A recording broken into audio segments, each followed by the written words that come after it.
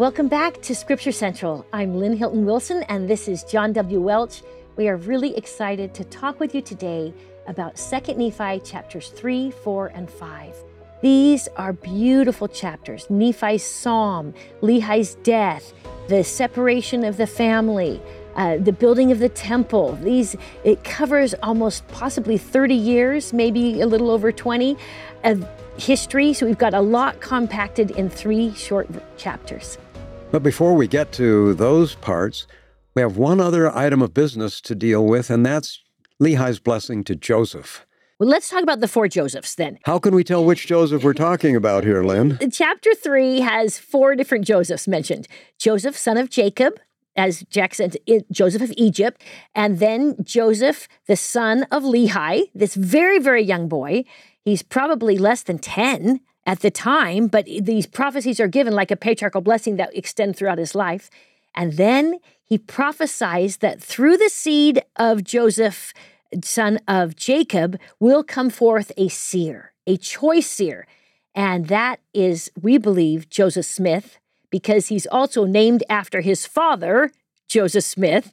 And those are the 4 Josephs that are in this chapter. And I have in my margins of this chapter 3, Joseph 1, Joseph 2, Joseph 3, because it does get confusing sometimes.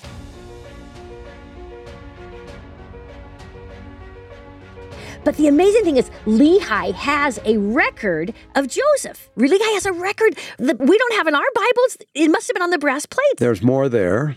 Joseph's story in Egypt is an amazing story, of course. As he goes, he's sold into slavery by his brothers. When they come down and need to be helped, they're starving. The famine is going on. And Joseph has risen to such prominence there in Egypt that he's in a position to be able to save the household of Jacob.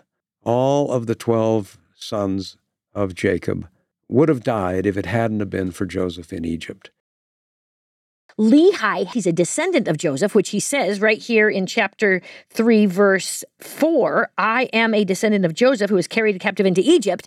This is the first time we learn that he is not from Judah, even though he was living in Jerusalem. That's correct. And that gives him a special interest in the story of Joseph. And maybe he knows that enough, Lehi does, that he names his last-born Joseph. And remember, Joseph was one of the younger sons. He has one younger brother, but Joseph is one of the youngest. In the 12 tribes of Jacob. In the 12 tribes, yes. That's right. And we see the same pattern here. But here we have a wide expanse of ages between the oldest and the youngest of Lehi and Sariah's children. And it makes for a complicated family situation. But Lehi wants them all to be united and to know that there will be a great blessing that will come from this youngest one.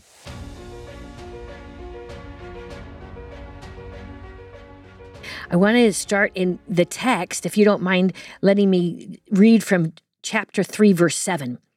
Joseph said, so he's reading the record from the brass plates of Joseph of Egypt.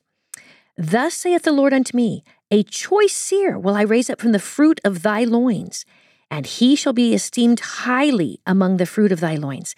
This choice seer, he goes on to describe in verse 9, he's going to be like Moses, and he's going to have great knowledge. And the seer will I raise up out of the fruit of thy loins, and unto him will I give power to bring forth my word unto the seed of thy loins, not to the bringing forth of my word only, saith the Lord, but to the convincing of them of my word, which shall already have gone forth among them. He's talking about the Book of Mormon, I think. He's saying, Joseph, you're going to have a record.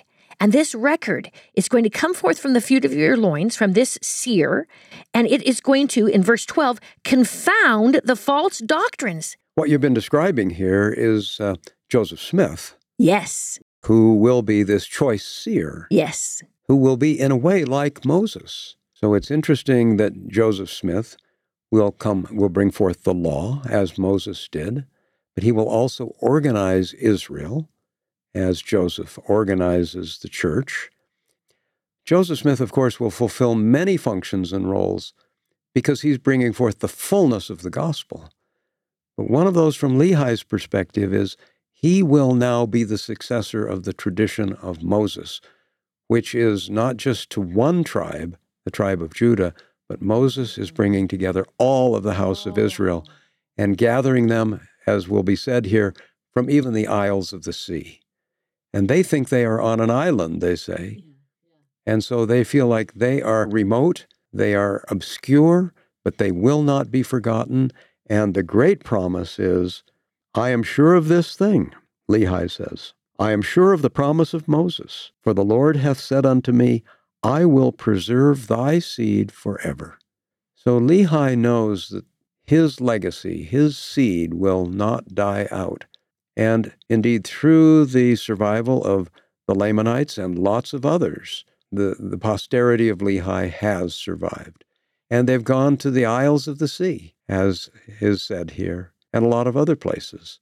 And they will be gathered. And the gathering is the most important work we should be doing now. This choice seer who's going to translate the records of Lehi's descendants is going to have a record that is going to help teach the truth of the Bible, which is powerful. And I have seen that fulfilled. And I think we know this is Joseph Smith because of verse 15, if we haven't been convinced yet. The name that he shall be called after me, and it shall be after the name of his father.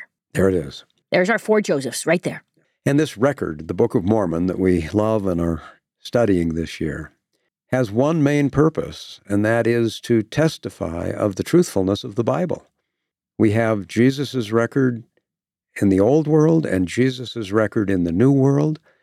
How can we get a clear and coherent understanding of the complexities of the Bible? The Book of Mormon is the answer, because it deals with so many things, but from a different time and different perspective. And when you put these 2 points together, as Tad Collister has said so well, and many others, if you have 2 points, you have a straight line between those 2 points. If you just have 1 point, you can have lots of different lines spinning out of that single point. And I think also it goes both ways, that there are certain things that we don't find in the Book of Mormon that are then added and clarified by what we have in the Bible. So it's a two-way street. We'll take, for example, Paul's statement about the organization of the church. There were some apostles, prophets, pastors, teachers, evangelists, and so forth. We don't have that kind of statement in the Book of Mormon. No, that's 600 years later. Yeah. So you have to have both. But if you put them together and take what is consistent and compatible between the two, you get the clear and precious and plain things that are necessary and have been restored. This blessing to Joseph then ends, again reminding us of the covenant. These beautiful verses on remember the covenant. I will not break my side if you would please keep yours. And then in 24, he talks about the mighty wonders, and he wants him to be an instrument in their hands to bring forth God's great work. I feel the same messages are given to us. You know, we as the Latter-day Saints, whether we're from Joseph or not, many of us are adopted into that tribe or one of the 12 tribes to bring forth this great work. So in a sense, this chapter is about us. We are the ones who are trying to confound false doctrines and bring together again the gathering of Israel. And that's how I think these two books will grow together and be one in our hand. When we read them both and read them together, they reinforce mutually one another. The Bible and the Book of Mormon, they aren't inconsistent with each other. They fill in each other's gaps, and we have a fullness when we are through with the two reading. And in fact, let's look at verse 12 for just a minute, where Lehi says something very similar to what Ezekiel said in chapter 37. And bear in mind that Ezekiel and Lehi were contemporaries of each other. Lehi may be a little older, but the image and the idea of two sticks that will be brought together somehow. And a stick is a scroll. This is where their scriptures were. And those two sticks, it says, shall come together, and for the reunification and of Israel, and also the clarification of doctrine. So this is a relatively obscure passage, but it becomes completely clear through the fulfillment of this prophecy by the Book of Mormon. There's nothing else that comes close to fulfilling this prophecy, as does the Book of Mormon.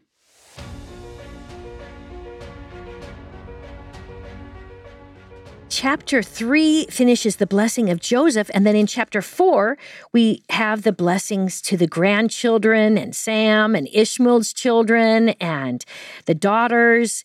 And I love the fact that he goes back again to the images of the Garden of Eden and says, "You children will not be punished for your parents' sins."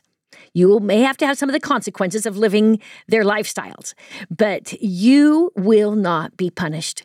Those punishments will go on your relative. Right from the start, this idea that we are not punished for Adam's transgressions. And Jack, this was revolutionary in understanding the scriptures. We need the Book of Mormon here to get these kind of details. To see it applied that way, of course, there was a principle in Deuteronomy chapter 24, verse 16, which is an interesting one. Right in the law, Deuteronomy says, "The fathers shall not be put to death for the children, neither shall the children be put to death for the fathers. Every man shall be put to death for his own sin." Joseph Smith expresses this idea in the second article of faith. We believe that a man will be punished for his own sins and not for Adam's transgressions, and he could have added, and not for his children's or his parents' transgressions either. We are individually accountable for what we do. And this is so normal to us in our faith tradition that we don't realize this is a different theology than others have. That's right. And in the laws of different nations at the time of Lehi, it was common for children to be put to death for the wrongs of their parents. For example, in the law of Hammurabi, if a doctor operates on someone's child and the child dies, the punishment is that the doctor's child will be put to death. Oh, dear. But this idea that somehow justice has to balance things out, or that's the best way to get doctors or other people, that's a principle that could apply to many different kinds of situations. But it was a misunderstanding. But Deuteronomy makes it clear that we are individually responsible for, even within the family. We're not responsible for what our parents do, and our children are not responsible for what we do. And even though we read that in Deuteronomy, with Lehi restating it here, we get the clarification. Because in the 19th century, most of Christianity believed in the depravity of man. Humanity is born in wickedness, and they are naturally evil, and they are doomed for Satan's world unless they come unto Christ. And Lehi does not give that message as he finishes up these beautiful blessings. And skipping down to verse 12, "It came to pass that after my father Lehi had spoken unto his household, according to his feelings of his heart, and the Spirit of the Lord which was in him, he waxed old, and it came to pass that he died and was buried."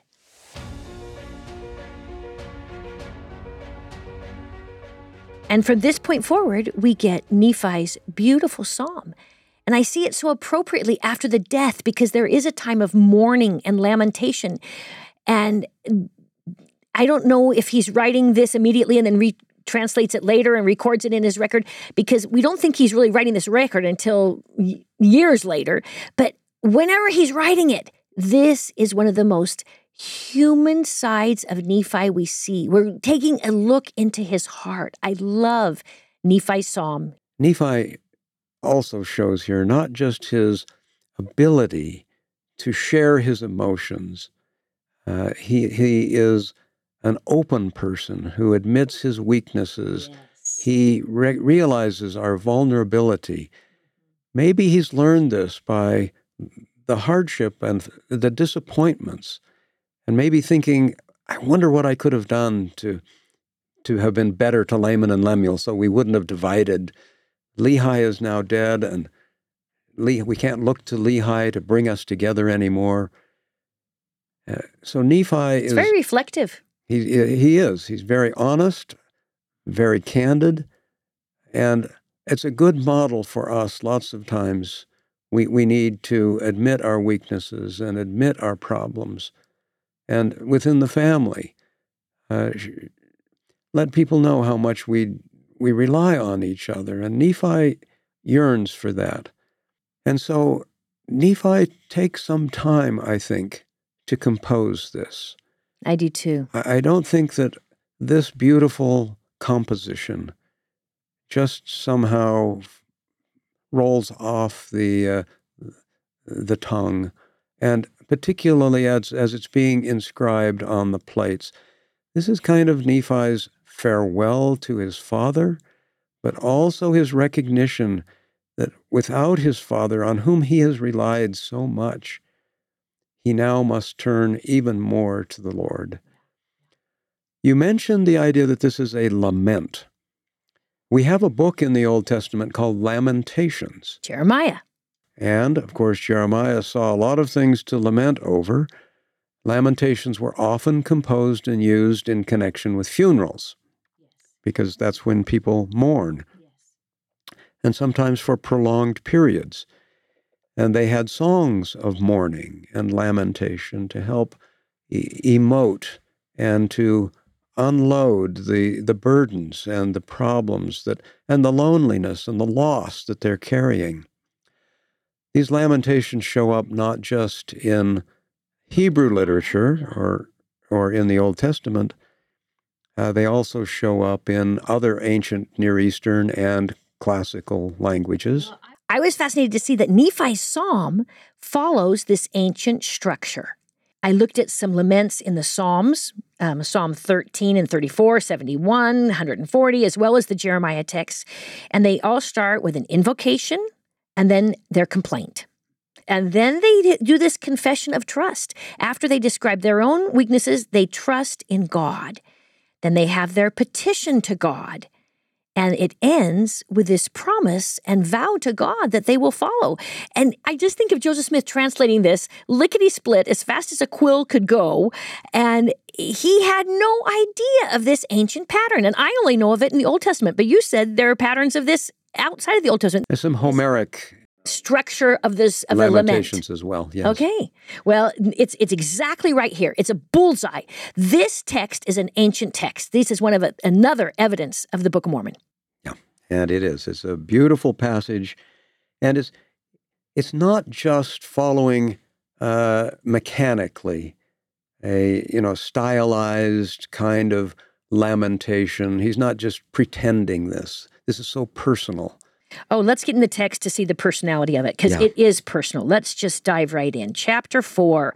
So starting in verse 15, I write the things of my soul. Right there it tells us, Jack, he is going to be open and transparent with us here. And he says his soul delights in Scripture, which is very evident because he quotes the Old Testament or the brass plates over and over. But he ponders them. What a good example for me. But verse 16 is where he starts this beautiful lament. Yes, go ahead. Behold, my soul delighteth in the things of the Lord, and my heart pondereth continually upon the things which I have seen and heard. This is a nice couplet, a parallelism, and this will happen in many of these verses where the verses are actually two parts. They complement each other. Here he's saying, my soul delights in the things of the Lord. So this would be anything pertaining to the Lord, especially in Nephi's world, the Scriptures, the temple, the sacrifices that were being made, the teachings and instructions. And my heart pondereth continually upon the things which I have seen and heard. His own personal experiences. That's right. The personal revelation here is put maybe not on par, but at least coupled with the things of the Lord. And we follow that model too.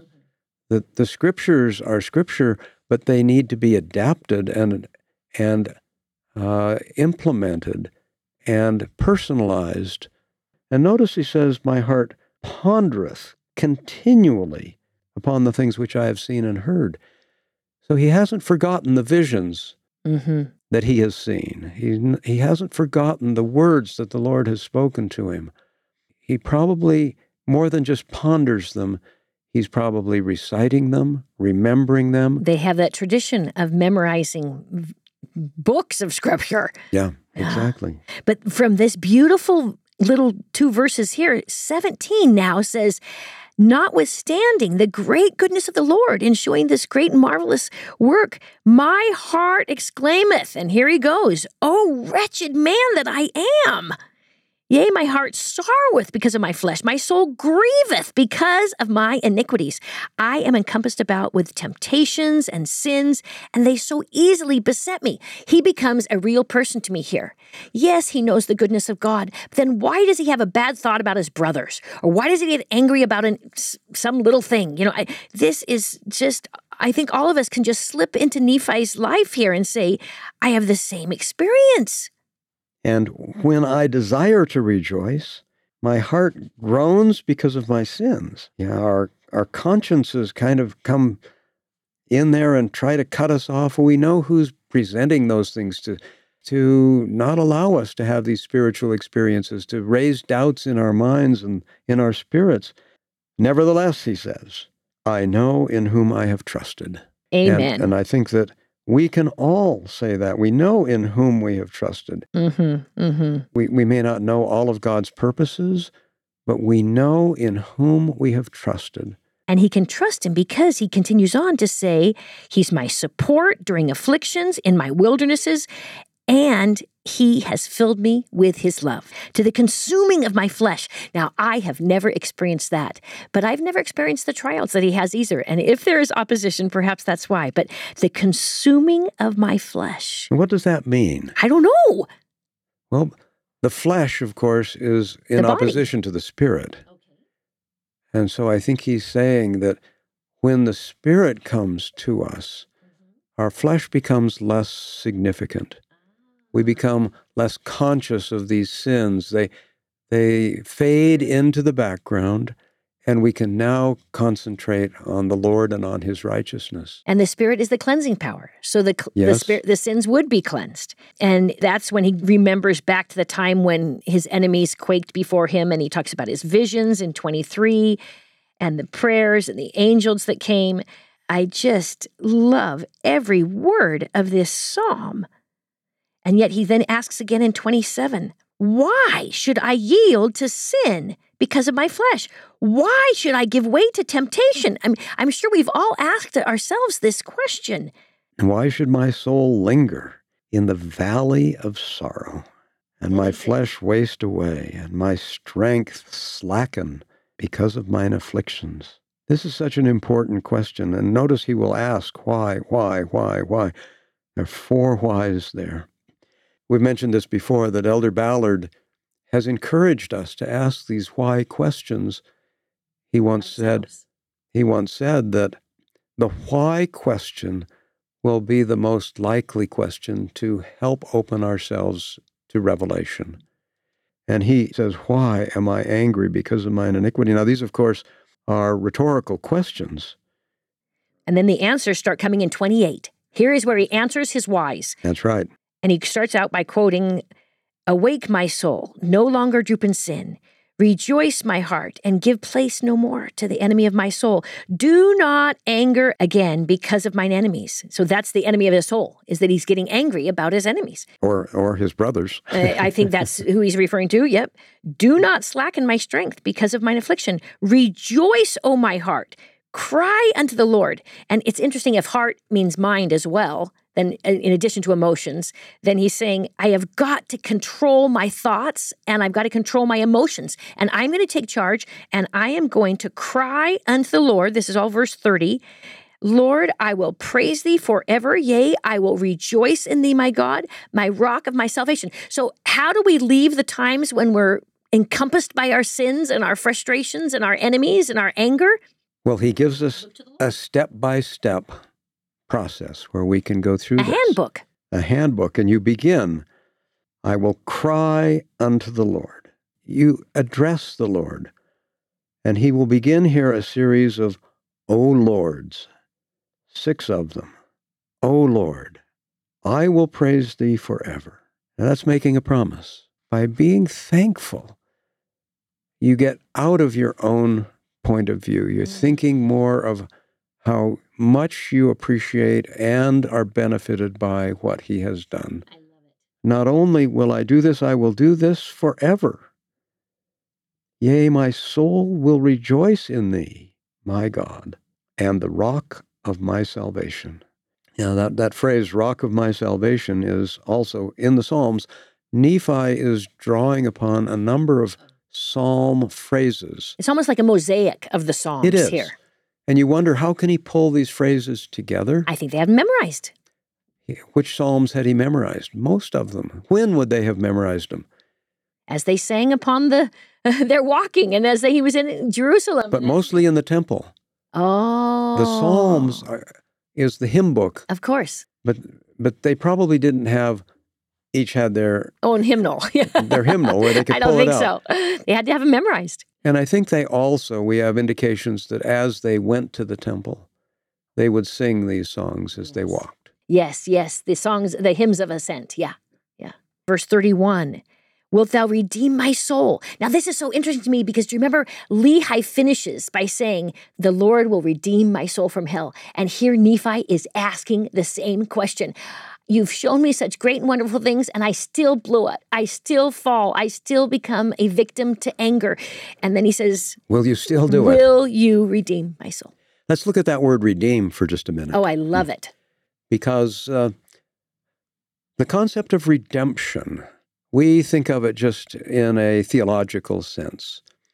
But if you go to Leviticus chapter 25, toward the end of that chapter, there are several verses that talk about the Redeemer.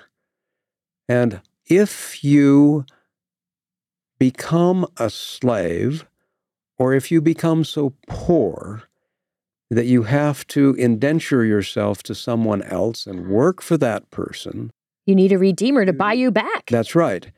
And who can be your redeemer? It has to be a relative of yours. It has to be a family member. Otherwise, if maybe you have a neighbor who isn't your relative, but he thinks, well, I'd like to have that person come work for me. Oh, so he's not doing it to get you out of slavery. He's trying to do it to increase your servitude. But you don't want to create a market where people can say, well, I'll buy that person. Or you don't want a situation where you have become a slave or an indentured worker to someone, and that person says, well, I don't like what you're doing. So a redeemer is a family member. So I'll put you up for sale in the marketplace. They can't do that. He can say, I will release you and let you go home. But there are only certain people who have the right to come in and redeem you. And Jesus is our brother. And so he is a relative who can come and exercise the right of redemption. Now, what Nephi is asking for here is, come and redeem my soul. I am at risk of becoming a captive, a slave of the devil. And you can come and buy me, give me my freedom. Continuing in verse 31, do you see down there the last line? He's asking the Lord to help him shake at the appearance of sin. Oh, yes, that's wonderful. I know. I just tried that in my own lives. What does that shake? What does that mean, to shake? Recognize that what I'm about to do is offensive to God. Help me to be repulsed from it. Help me to repel. How about afraid of it? Yes. Shake at the fear of it. Okay, shaking at the fear of it. Knowing the consequences of it. After expressing his willingness to want to be delivered, want to be redeemed, and shaking at sin, rejecting it, now he wants the Lord to do his part. And the Lord is requested to, may the gates of hell be shut continually before me. Because that's the redemption that he needs. He needs to be redeemed from hell. Yeah, and who's going to shut those gates? Oh, Jesus Christ. And that will happen because my heart is broken and my spirit is contrite. So there we have again the broken heart and contrite spirit. O Lord, wilt thou not shut thy gates of thy righteousness before me, but let me walk in the path of the low valley, that I may be strict in the plain road. We talk about the covenant path. And here, the promise is, if you'll let me walk in that pathway, I know it's the low path, meaning it's in the valley. I'm not having to climb up over rugged mountains. The covenant path is smooth. It's nice. There's probably water along the side of it. But I will be able to walk in the low valley, and if so, I will be strict in the plain road. What does that mean? I won't wander. I'll be strict in keeping all of the observances and the needs of walking in the covenant. And the way we go from flirting with the gates of hell to the gates of righteousness is through having a broken heart and contrite spirit and strict in walking on the Lord's path. Because Christ says, I am the way. This is what he's talking about. The plain road can mean that it's plain and obvious, but it also can be like a plain, it's level. It's not filled with rocks and bumps and things like that. And that's the way the path of righteousness is. It's a plain way. Sometimes we overcomplicate things and we wish life were more exciting and, things like that. But the plainness and the simplicity, and many people, Jesus says, will stumble because of the plainness, the simpleness of the way. And then comes my favorite verse 33. O Lord, wilt thou encircle me round about in the robe of thy righteousness? O Lord, wilt thou make my escape before mine enemies? Wilt thou make my path straight before me? Wilt thou not place a stumbling block in my way, but that I would clear my way before me and hedge not up my way, the ways of my enemy? This reminds me of that ancient definition of the atonement, the ancient definition. Do you remember Hugh Nibley describes this kahar, the idea that you're escaping from your enemies, you're running in the wilderness, you're fleeing, and you prostrate yourself before the tent of a sheik, pleading for redemption, pleading for safety and food and security and help me from my enemies. And then if the sheik will take the door flap of this tent or his own clothing, whatever, and he covers you as you're fleeing, and then you embrace in this opening of the tent, of this opening of the tabernacle, you embrace, and then you're welcomed into his presence for safety. If that is the root word for atone, Nephi is describing it perfectly here. He is going to be encircled in the robes of righteousness after he has escaped from sin. His enemy is sin. It's not his brothers, it's sin. And as you say, the Hebrew word kopher can mean to cover. And the powers of Christ cover a multitude of sins. And what we're asking for here as the gates of righteousness, those are the temple doors. I think the whole thing is temple symbolism. The robes of righteousness are temple clothing. Putting on temple garments. And if you do that, then the way will be clear and my enemies will have no power over me. And I'll be covered. You've got my needs covered. It's such a powerful idea and expressed so beautifully in this psalm. He continues on in verse 34, I have trusted in thee. So remember back to the 5 stages of the classic lament that you talked about. Stage 4 was that at some point in this lamentation process, the person who is lamenting will make an actual petition, will ask that something be done. Pleading to the Lord. It's not just enough to weep and to mourn, but to say, Lord, what I would like you to do is this. Make a request in honesty, and he will answer your request. And here, what Nephi is asking for is, encircle me around in the robe of thy righteousness. He doesn't want to be made a king, doesn't want a king's robe. He simply wants to have the righteousness as the aegis, the protection. And the lament pattern then ends with stage 5, where you make some kind of a vow of praise. And verses 34 and 35 do exactly that. I have trusted in thee, and I will trust in thee forever. There's the vow, isn't it? Yeah. Right there. He keeps going. I will not put my trust in the arm of flesh, for I know that cursed is he that putteth his trust in the arm of flesh. Yea, cursed is he that puts his trust in man, or maketh the flesh his arm. I know that God will give me liberally to him who asketh. Yea, my God will give me if I ask not amiss. And that is so beautifully, because it sounds a little bit like James, when James says you've got to ask and God will give you liberally. At least the word is twice used in both those verses, not that he's quoting the same. But everything we ask for is not for our best. We have to say, thy will be done, and we have to say, good, better, best. If I ask not amiss, I think is a huge addition to all of our prayers, all of our petitions, all of our vows. And then in reciprocity, what can we offer? And Nephi finishes by saying, here's what I'll do for you, Lord. I will lift up my voice unto thee. I will cry unto thee, my God, the rock of righteousness. Behold, my voice shall forever ascend up unto thee, my rock and mine everlasting God. Amen. Amen.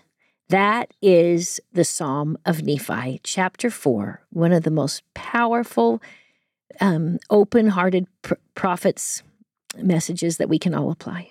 And I remember reading this and starting to notice how, O Lord, O Lord, O Lord. How many times does he use O Lord? Because with 6 O Lords and 4 other times just Lord. Which is 10. Now, the word Lord here is almost always a translation of the word Jehovah, Yahweh. And that cannot be pronounced under Jewish ritual procedures in the temple out loud, except, and there is an exception, and you know when it is. Day of Atonement at the veil, the where the Day of high Atonement. priest.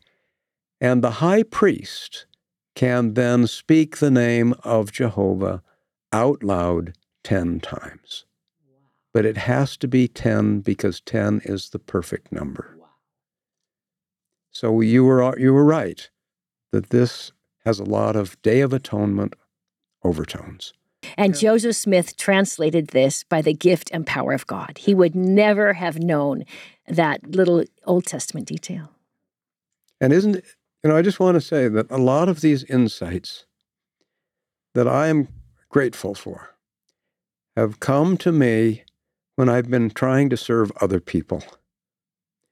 I don't think that these kinds of insights or understandings or awareness and internalizing these things are just given to us for our personal amusement.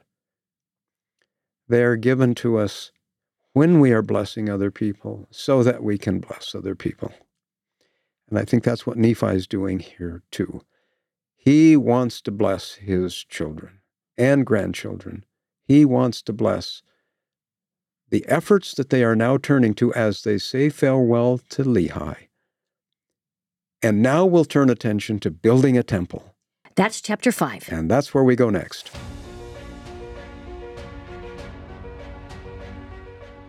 And the Nephites, before they can build the temple, there is a separation.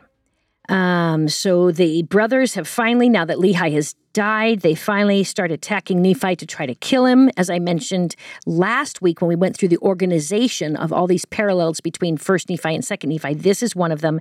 Lehi's family had to leave Jerusalem, and now Nephi's family will have to leave the land of their first inheritance. And as they do so, they don't really want to, but they're able to take with them the records, the brass plates, the liahona, which was then called the compass or the ball. It's not called the liahona until later. Lots of people come. Everybody. In fact, it says also my sisters. Now, this is the first reference in sisters. Some people have suggested the sisters were born between Jacob and Joseph, and that's why it's my last born in the wilderness, that there was in between Jacob and Joseph. You had this second family almost, kind of an idea. All those who believe in the warnings of the revelation of God. Wherefore they did hearken unto my words, and they took their tents, and just like Lehi did, they did it again. They also take the sword of Laban, and they go out, and it says in verse 16, once they get to this new place, it says many days that they're traveling, but once they get there, I did build a temple, and I did construct it after the manner of the temple of Solomon. So I don't know if that meant it was 90 feet by 30 feet by 30 feet, or if that meant we just had a holy of holies and a holy place. But this is so interesting because we have not had, they're not from Aaron. They're not of the priesthood authority. This is coming because of the holy order of God, which we'll talk about more next week. But they're building this temple. One of the very first objections that was raised by Alexander Campbell against the Book of Mormon in 1831 was the idea that there can only be one place where there is a proper temple. Oh, okay. Because Deuteronomy chapter 12 talks about the place and trying to centralize the worship of Jehovah there in Jerusalem. And so he said, there's a problem here. But in fact, we do find archaeologically that there were temples in many other places in ancient Israel. Jerusalem was not the only place. We don't know exactly when and why they used those other temples, but we know that there were several. He ends verse 16 by saying, and the workmanship thereof was exceeding fine. And then he talks about their being industrious and laboring with their hands. And doesn't that make you think of some temples that have been built? Yes, like Kirtland, Nauvoo, and and Salt Lake, and so many others. The dedication of temples comes not from the materials that are put into it, but by the hearts and the devotion that go into the planning and the labor, and some people giving their lives to make these temples possible. And I think Nephi wants us to be clear that the workmanship, we gave it our very best. I also think it's significant that the Old Testament, at least initially, before the first captivities, centered around the temple. It's not until later that they start centering around the law. But the temple was the central focus, and here we see the same pattern. This is an ancient text.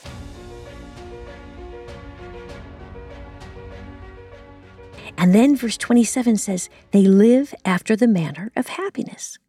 So verse 28 says he's been 30 years have passed away. They've got the temple built. They've got teachers teaching. They're living after the manner of happiness, and it's only been 30 years since they left Jerusalem. But then there's only just a couple verses. We talk about making other plates before it's 40 years. So we really jump a huge section of time here. So Nephi says here that I had kept the records upon my plates of Nephi, which we would call the large plates of Nephi. Yep. And the large plates of Nephi begin with the book of Lehi. So we had Lehi's work, and then Nephi has been writing kind of his chronicle of what they've been doing. But now he is inspired to make another set of plates, and this is for the profit of thy people, and on them will be engraven the things which are pleasing to God. I think it's important that this second set of plates is being created in connection with the consecration of Jacob and Joseph as priests and teachers. How come? Because the first set of plates will remain the record of the public officers, the history, and that the large plates will then serve the king and the royal household. But now we're going to have a sacred record. Well, these 3 chapters are some of the most beautiful chapters in all of 2nd Nephi, and they testify of Christ. And I add my testimony that Jesus is the Christ, the Redeemer of the world. And they testify of the atonement and the way that we can remove ourselves from sin through repentance and forgiveness. This is one reason why I love the Book of Mormon. And the Book of Mormon never disappoints me. At all levels of spiritual instruction, of truthfulness, of brilliant interaction with other traditions and texts, solving personal problems and family problems and national problems. But most of all, helping us, as Nephi does when he pours out his soul, to be on a good relationship with our Heavenly Father and with our Savior, Jesus Christ. And knowing that He is our Redeemer makes life meaningful and happy and joyous for me, and I'm sure for everyone who takes this and integrates it into their lives. And I say that in the name of Jesus Christ. Amen. Amen.